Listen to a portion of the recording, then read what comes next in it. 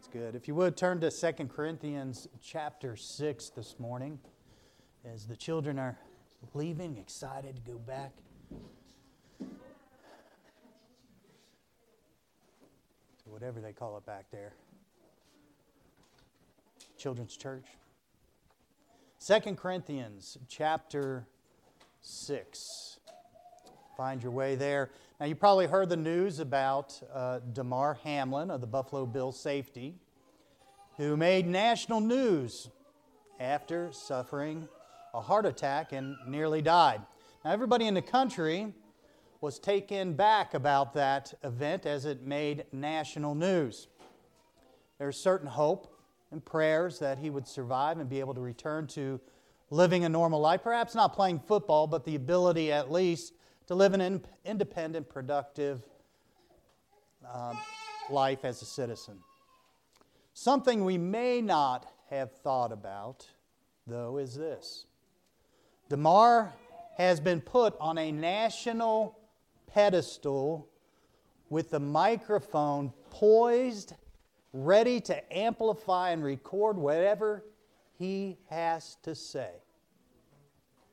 Damar may have had an audience in Buffalo. I never knew who Damar Hamlin was.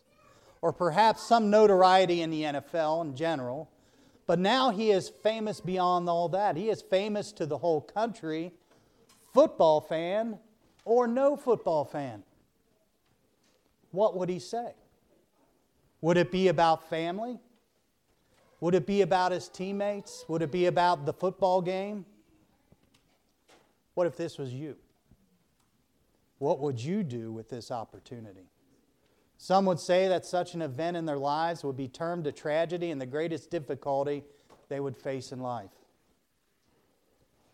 For a Christian, this is perhaps the greatest opportunity we may have in our life to be a witness for Christ. But just being saved does not guarantee that we would take this opportunity and be a witness for Christ to a lost and dying world. You know, our testimony has the greatest potential when we are at our weakest. As being saved, we have potential. It's like a stick of dynamite with a wick. But if the wick is not lit, the dynamite is useless potential. But when the wick is lit, watch out.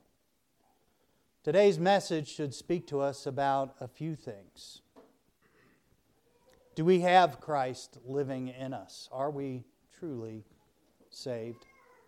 How much potential for witness has been packed into us as a Christian? And are we ready to explode at any opportunity to witness in the difficulties of life where the explosion of the gospel is at its greatest? I hope to, as Brother Mike was teaching, to say what you would have liked to said. I think he just had only so many words, and I believe this message will help emphasize what he was trying to get across this morning. I'm going to preach a message this morning, and I'm going to have to write it up on the board because you're probably not familiar with the word of an InByAs Christian. An InByAs Christian. Let's pray. Father, as we're looking into a new year, we need to reset our purpose, our vision, our understanding of what the Christian life is. This morning, may you reset that for us as we look at 2 Corinthians chapter 6. And may you reset our lives to be lived for you. For we ask it all in Jesus' name. Amen. All right, 2 Corinthians chapter 6, verse 1 starts out with, we then. And I just want to stop right there. So, those two words are a conjunction. It puts two things together. It was puts the conjunction of what was said before to what is going to be said after. So let's go back to see what was said before so that we may tie it to what will be said in 2 Corinthians chapter 6. So let's go back to chapter 5, beginning in verse 17. Verse 17. It says, "Therefore, if any man be in Christ, he is a new creature. Old things are passed away. Behold, all things are become new." You know, it's an interesting thing that when you trust Christ as your Lord and Savior, the old life becomes dead. It does not disappear, but it's dead. Meaning there is no life in it anymore. You know, you could take your dog that died and stuff him and play with it. That's a kind of a bad way maybe to look at things, but I think it makes a point. You can hang him on the wall to look at as fond memories, but it can no longer give you pleasure like it once did because it is no longer alive except for the attention that you give it. For the unsaved, their old life is still alive and they get pleasure from it. But a Christian who tries to live their old life is playing with a dead thing, a condemned thing, an embarrassing thing, a guilty conscience thing. We are to crucify that old life and bury it in an unmarked grave. But every day, we wake up with that flesh.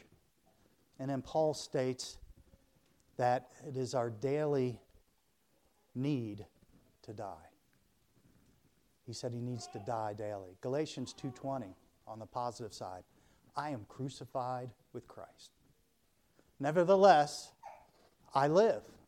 Yet not I, but Christ liveth in me. And the life which I now live in the flesh, I live by the faith of the Son of God, who loved me and gave himself for me. If you can go back to the old life and in clear conscience justify it and get fulfillment from it, that's a telltale sign you are not saved. That's a dead thing. Ain't nothing in it. Nothing but misery and difficulty. Pleasure for a season, temporal. Verse 18 in chapter 5. And all things are of God, who hath reconciled us to himself by Jesus Christ, and hath given to us the ministry of reconciliation. Here we see the new vision of the new life. Our old life, what the Bible calls the old man, sought our will and our pleasure and our ideals. But the new man has a brand new outlook and goal. It is to reconcile the world to Christ, to get the gospel out to a lost and dying world. To wit, verse 19, that God was in Christ, reconciling the world unto himself, not imputing their trespasses unto them. Oh, hallelujah. And hath committed unto us the word of reconciliation. Now then, we are ambassadors for Christ. As though God did beseech you by us, we pray you in Christ's stead, be ye reconciled to God. Paul is telling us that Christ is not here in the flesh anymore to tell others how to be reconciled to his Father, but we are made Christ's ambassadors in his place. It is our job to take God's word to the world. Verse 21, for he hath made him to be sin for us, who knew no sin, that we might be made the righteousness of God in him. We clearly see the way of reconciliation was through Christ alone. He took our sins upon him so that we'd no longer be naked, ashamed, and condemned before God, but rather clothed with Christ's righteousness, which is acceptable to God. We are to preach Christ alone for salvation. 2 Corinthians 6:1. Now we'll begin in our text. We then, as workers together with him, he says, and I've said this before, but I'll say it again, we all work together. There's nobody more important than any other in the work of Christ.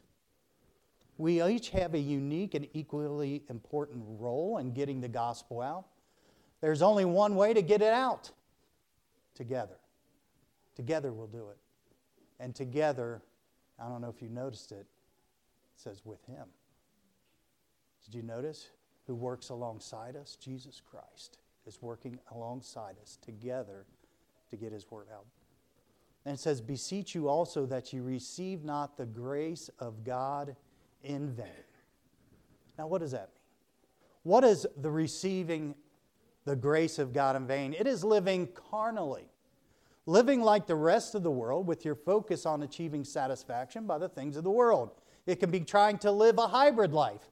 Some of God and some of the world, kind of just that nice balance, Living for self and having a form of godliness. It's called religion, and the Pharisees were masters of it, and it was witnessed by trying to justify yourself by God, before God, by works and by the law. This is corrupted, dead, powerless vision. All this is, I believe Brother Mike was using this word, is frustration and vanity to the grace of our God. Galatians 2:21 says, I do not frustrate the grace of God. For if righteousness come by the law, then Christ is dead in vain. Verse 2, he said, For he saith, I have heard thee in a time accepted, in the day of salvation have I succored thee or helped thee.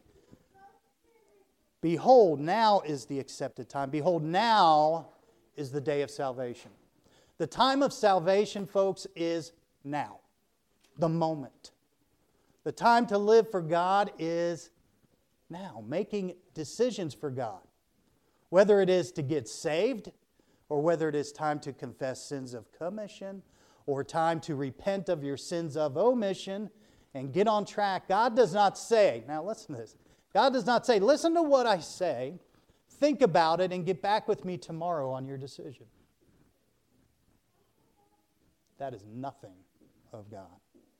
He convicts you. There's nothing to think about it. We need to be quick to acknowledge it and be obedient to it. The beauty of it is that forgiveness and restored relationship is as immediate as the obedience to it. Unlike mankind, who takes his time to think about whether he will accept someone's apology, God's a little different. Let me read a psalm. Let this sink into your heart. Psalm 86:5. For thou, Lord, art good and ready to forgive, and plenteous in mercy unto all them that call upon thee. God is right there. He doesn't take a day when you're hard and when you say you're wrong and you come before Him and you want to be right then, it's made right. God's looking for it. He's ready. He's ready to forgive. Verse 3, giving no offense in anything, that the ministry be not blamed. This would make a good mission statement, by the way, for any Christian. Mission statements, they're big in business. It's really so it's like a brief statement so that you can generally know what you're about as a company. But I think it could be worded like this as well. Think about this. Nothing matters in life but the reputation of Jesus Christ to others.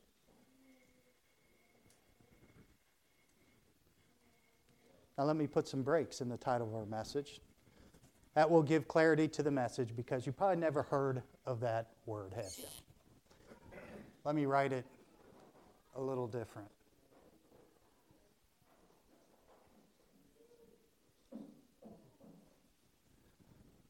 Yeah, it was an unbiased Christian, an InByAs Christian. That's what we're going to talk about. And we're going to first talk about, that's the 3 points of the message. In, verse 4. But in all things, approving ourselves as the ministers of God. In all things, we are to prove to ourselves and to others that we are true ministers of the gospel. It's an all-inclusive statement, but listen to the following verses that will detail what some of the all is about. It says, in much patience. You know, this world is not a world of patience. And there's good reason. Logically, think about it. If you are unsaved, you have one life to live. That's it. Time is your enemy. When you are saved and you really understand it, time is your friend. It is what will get you out of this world of difficulty and into the world of eternal bliss. It's one thing to have patience. It's another thing to have much patience. The Christian rewards are beyond this life, and we are to exercise a lifetime of patience. Our whole life is about patience, the waiting upon God. It says, in afflictions is the next one. 2 Timothy 3:12, yea, and all that will live godly in Christ Jesus shall suffer persecution. And we need to step out and not be afraid of retaliation against the gospel. Tim has been talking on Sunday evenings about the mission of Jonah, which in essence was to warn the Ninevites of judgment. You know, this is sometimes the point where we stop our witness. But we need to step out and say, hey, when it comes down to it, you need to know there's consequences. There's consequences to you not accepting Christ. There's consequences for you not living for God. I'll tell you what, that's going to bring some persecution on us. People don't like to hear that, but they need to hear it. We do it out of love. We care for them, don't we? We don't want to see them go there. To preach against the liberal, godless agenda, to call it out. It's going to bring affliction. But if we don't, it's going to eat us alive. Then it says in necessities. Philippians 4:12 says, I know both how to be abased, and I know how to abound. Everywhere and in all things I am instructed both to be full and to be hungry, both to abound and to suffer need. Sometimes we work to create security to avoid ever being in need. But this is somewhat of a false security and can lead to bad fruit. Ever have a beautiful, large, shiny apple? Tim loves apples. Okay? If you want to do something for Tim, bring him a big old apple. So you have this big, shiny apple and you bite into it and then it's all mush. You ever done that? It's sometimes the result of an apple being flash frozen to preserve it. It could be pretty old, that apple, to preserve it for later eating. God intends for us to give what we have fresh. Sometimes it can be to the point that it produces necessities in our life. We're afraid to do that at times. But we could be producing some bad fruit. And then it says in distresses. 2 Corinthians 4:8, we are troubled on every side, yet not distressed. We are perplexed, but not in despair. We are not to get distressed in distressful situations. That sounds crazy, doesn't it? How do you do that? Through Christ, realizing He's in control. Verse 5 says, in stripes, in imprisonments, and tumults.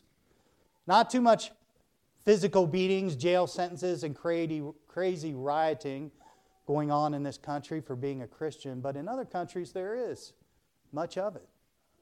Though our country is relatively peaceful toward Christianity, persecution is getting stronger. The least we ought to do is pray for those who are persecuted. Do you do that? Pray for our children and teach them to stand strong in the midst of anger against their Lord.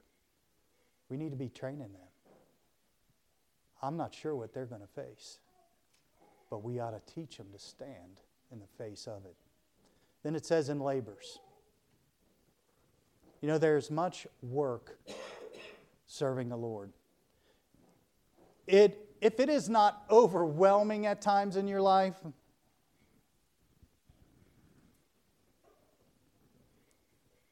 perhaps you're shirking the opportunities to serve. It's a normal thing and a blessed thing to be entrenched in the work of the Lord. It really is. Is that your state, or do you have the work of God in a well-controlled, convenient place? Is serving God the overflow of life after all your other goals are met? Then it says in watchings. You know, there is sleeplessness at times serving the Lord. We're talking about somebody who's living by the grace of God, not living in vanity. And there'll be sleeplessness at times. Many times God would call in the night sleep to somebody. It happens to me all the time. Sometimes I wake up and sometimes I don't know what to think. And what I do is I pray for each one of you. That's my starting place. I just go right down the list. Just start praying for people. You know, the need for prayer doesn't always come right in the middle of the day when you feel good. Then it says in fastings, oh boy, how many of you fast on a regular basis and give yourselves to prayer? A lot of quietness right there, isn't there? Now, this is the end of the in part of the message. And did you notice there's not a pleasant subject in the matter? Anybody can shine when it's going easy. If you look at the Word of God, living for God is about the supernatural. Anybody can do good and praise God when everything's are going well. This is all about when the difficulties come. Who is willing to shine in the difficulty? It depends on how you've built yourself as a Christian. Your greatest witness is strongest in your weakness. The early church knew the fellowship of the sufferings of Christ, and they displayed the right attitude, resulting in the world being turned upside down for Christ. Acts 5:40, and to him they agreed, and when they had called the apostles and beaten them, they commanded that they should not speak in the name of Jesus and let them go. And they departed from the presence of the council, rejoicing that they were counted worthy to suffer shame for his name. And what they do? And daily in the temple and every house they ceased not to teach and preach Jesus Christ. That motivated them. 2 Thessalonians 1:4, so that we ourselves glory in you in the churches of God for your patience and faith in all your persecutions and tribulations that ye endure, which is a manifest token of the righteous judgment of God, that ye may be counted worthy of the kingdom of God, for which ye also suffer. You know, I suppose Paul defined the proper view of the difficulties of this life when he understood why God did not take away his thorn in the flesh. 2 Corinthians 12:10. Therefore I take pleasures in infirmities, in reproaches, in necessities, in persecutions, in distresses, for Christ's sake. For when I am weak, then am I strong.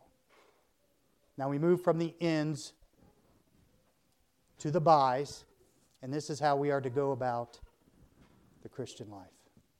Verse 6, by pureness. James 3:17, but the wisdom that is from of God above is first pure, then peaceable, gentle, easy to be entreated, full of mercy and of good fruits.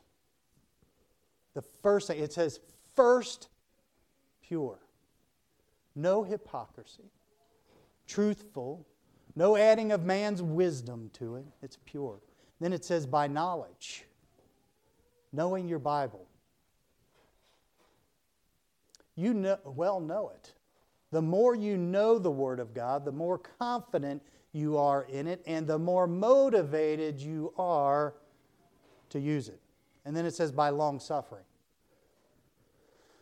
This is similar to patience, but goes beyond that in that it is overcoming the hurt and pain and constant irritation that sometimes goes along with being patient with someone. It is long suffering. Then it says by kindness. Is there any harm in showing kindness, even in difficult situations? You can be firm. You can be even angry. But we are not to react in the flesh. We are to respond in a spirit of kindness. And even in the most difficult issues, there should always be an underlying layer of kindness. It is said of God in Luke chapter 6 that He is kind unto the unthankful and to the evil. James 1:20 says, "For the wrath of man worketh not the righteousness of God." Then it says, this is another by the Holy Ghost. Everything we do that is godly is of the Holy Ghost. Apart from the Holy Spirit of God in us, there is no good thing in us. Everything is by the Holy Spirit of God. And then it says, by love unfeigned. This is beyond the strength and limitations of human love. It is unconditional love, and it is love that reaches even our enemies. And then it says in verse 7, by the word of truth, by the power of God. We must use the word of God if we are to realize the power of God. Man, we need to know. We're working on memorizing some scriptures. And just praying that God will put it in us. His Holy Spirit will work in us. But it's really, when you talk about salvation, the reconciliation, the ministry of reconciliation is God's Word and God's Holy Spirit coming together and working in somebody's life. We are to be ministers of that. Then it says, by the armor of righteousness on the right hand and on the left. We are to walk upright and be clean in all our doings. Verse 8, by honor and dishonor, by evil report and good report, as deceivers and yet true. We must be honorable, good, and true people. But we may get accused as being dishonorable, evil, and being deceivers. Didn't they do that to Jesus? But they had to accuse him falsely. And so it should be said of all of us that we're accused falsely. Now we have gone from the ins of a Christian, the bys of a Christian, and then it jumps into the ases of a Christian. Now these are paradoxical phrases. Though they're opposite in statement, they become both true when is viewed in the temporal light or viewed in an eternal light. Verse 9 says, as unknown and yet well known. That sounds kind of crazy, doesn't it? Ever feel like you are nothing in this world? Sometimes you feel so small and so insignificant. We went up to Danny and Patty's church yesterday. And, you know, of course, we're looking at a building project. I looked at that building. Man, is it nice. Man, it's got great classrooms. I mean, just open. It's wonderful. It's got a gym in it. I mean, if I let it, it'll make me feel kind of small in what we're trying to achieve. We can feel small as unknown. But in the light of eternity, you are known of God as well as anyone else. You are special. You are as important, you are as great as any other person. Unknown, yet well known. And it says, as dying, and behold, we live. As we deny the pleasures of this world for the sake of Christ, as the world's light, we appear as dull and dead to the world. Do you ever notice that? So what do you do with your life? Well, I go to church on Sunday morning, Sunday night. We got Wednesday services, and then sometimes we do this, and sometimes... You know what the world says? Boring! Dead! But under the light of eternity, we are renewed in the Spirit, and that's where our true life is, satisfying life and eternal life. As dying, and behold, we live. And then it says, as chastened and not killed. Chastening is the correction of a loving Father. Killed is the judgment of sin and condemnation of those who choose not to believe. In verse 10, as sorrowful, yet always rejoicing. As I talked with a certain unsaved person that I know, he recognizes life as an unexplainable series of ups and downs. He's right in his eyes. In the light of the world, I mean, if you read the book of Ecclesiastes, it'll show you that. His goal is in constant pursuit of happiness. But happiness is not constant. It ebbs and flows with circumstances. But in the light of eternity, it says, even in sorrow to the Christian, there is always comfort and joy available to us. Happiness is fleeting under the light of this world, but joy is a constant under God's light. As poor, yet making many rich. You know, the world identifies a great life, and some churches go to the health and wealth gospel. That the greatest life is by what they have in health and wealth, what they can gather and what glory they can receive from it. The Christian identifies his life, if that's you, by what they can give to others for the glory of God. Philippians 2:4 says, look, not every man on his own things, but every man also on the things of others, which may very well lead us to the last as statement. As having nothing, and yet possessing all things. In the light of the world, we may be viewed as having nothing. A lot of you probably considered in this world on the poverty level. But in the light of eternity, we possess everything. We are rich and heir of everything. Revelation 21:7, he that overcometh shall inherit all things. Who? And I will be his God, and he shall be my son. Having nothing, and yet possessing all things. We are seated right now in heavenly places with Christ Jesus. We know those things. But it's tough, isn't it? Even men of the Bible fell into that trap of seeing what's in front of them and getting discouraged. But we have all things. Their life is going to be limited. It's gone. It's like the grass. It'll be gone. Now let's look at the rest of the chapter here. O ye Corinthians, our mouth is open to you, our heart is enlarged. Ye are not straitened in us, but ye are straitened in your own bowels. Now for a recompense in the same, I speak as unto my children, be ye also enlarged. Be ye not unequally yoked together with unbelievers. For what fellowship hath righteousness with unrighteousness? And what communion hath light with darkness? Hey, you better teach your kids that.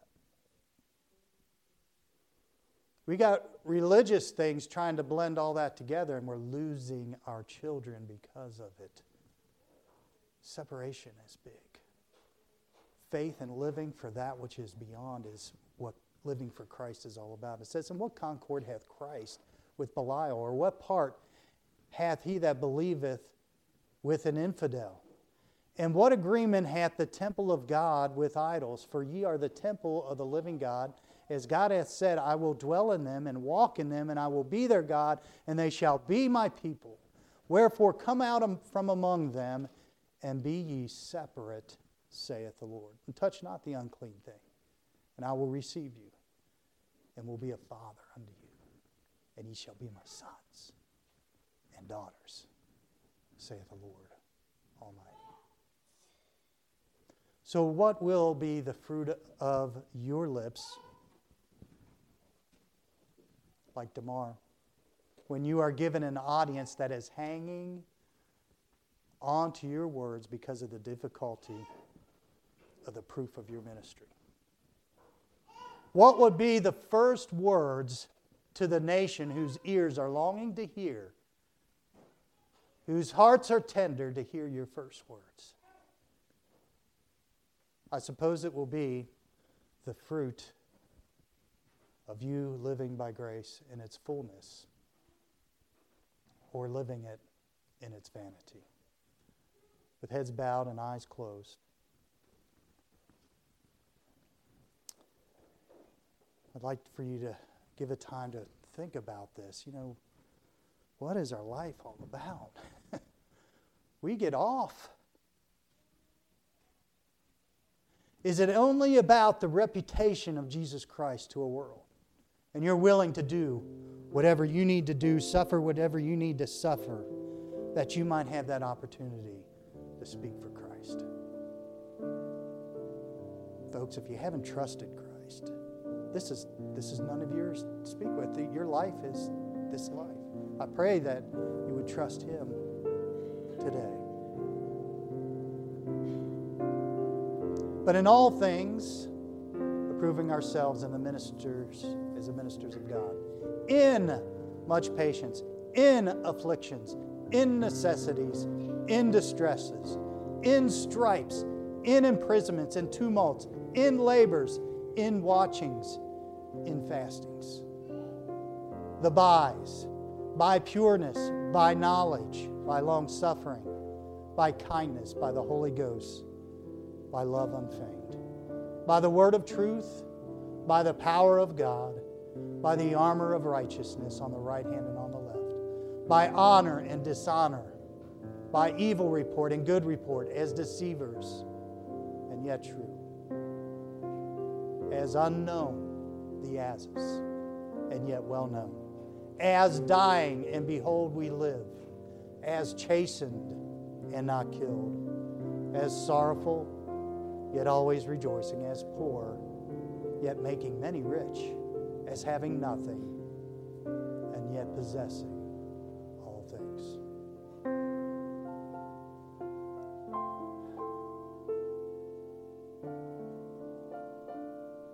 Are we ready to live the life for Christ?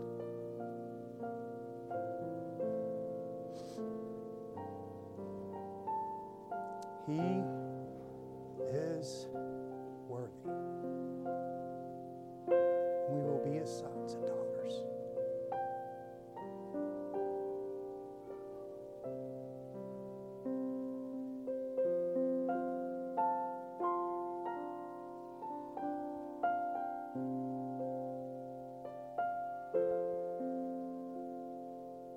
Amen. I hope God spoke to you this morning. We get so far away sometimes. We forget what we're here for as Christians. May you've renewed that now. Not tomorrow, not think about it. If He's revealed it, agree with Him.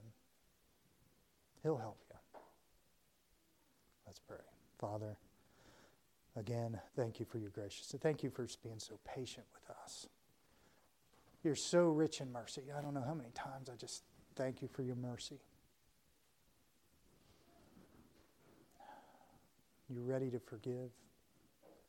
You're ready to make things right in an instant. May we be that kind of people. May we prove our ministry.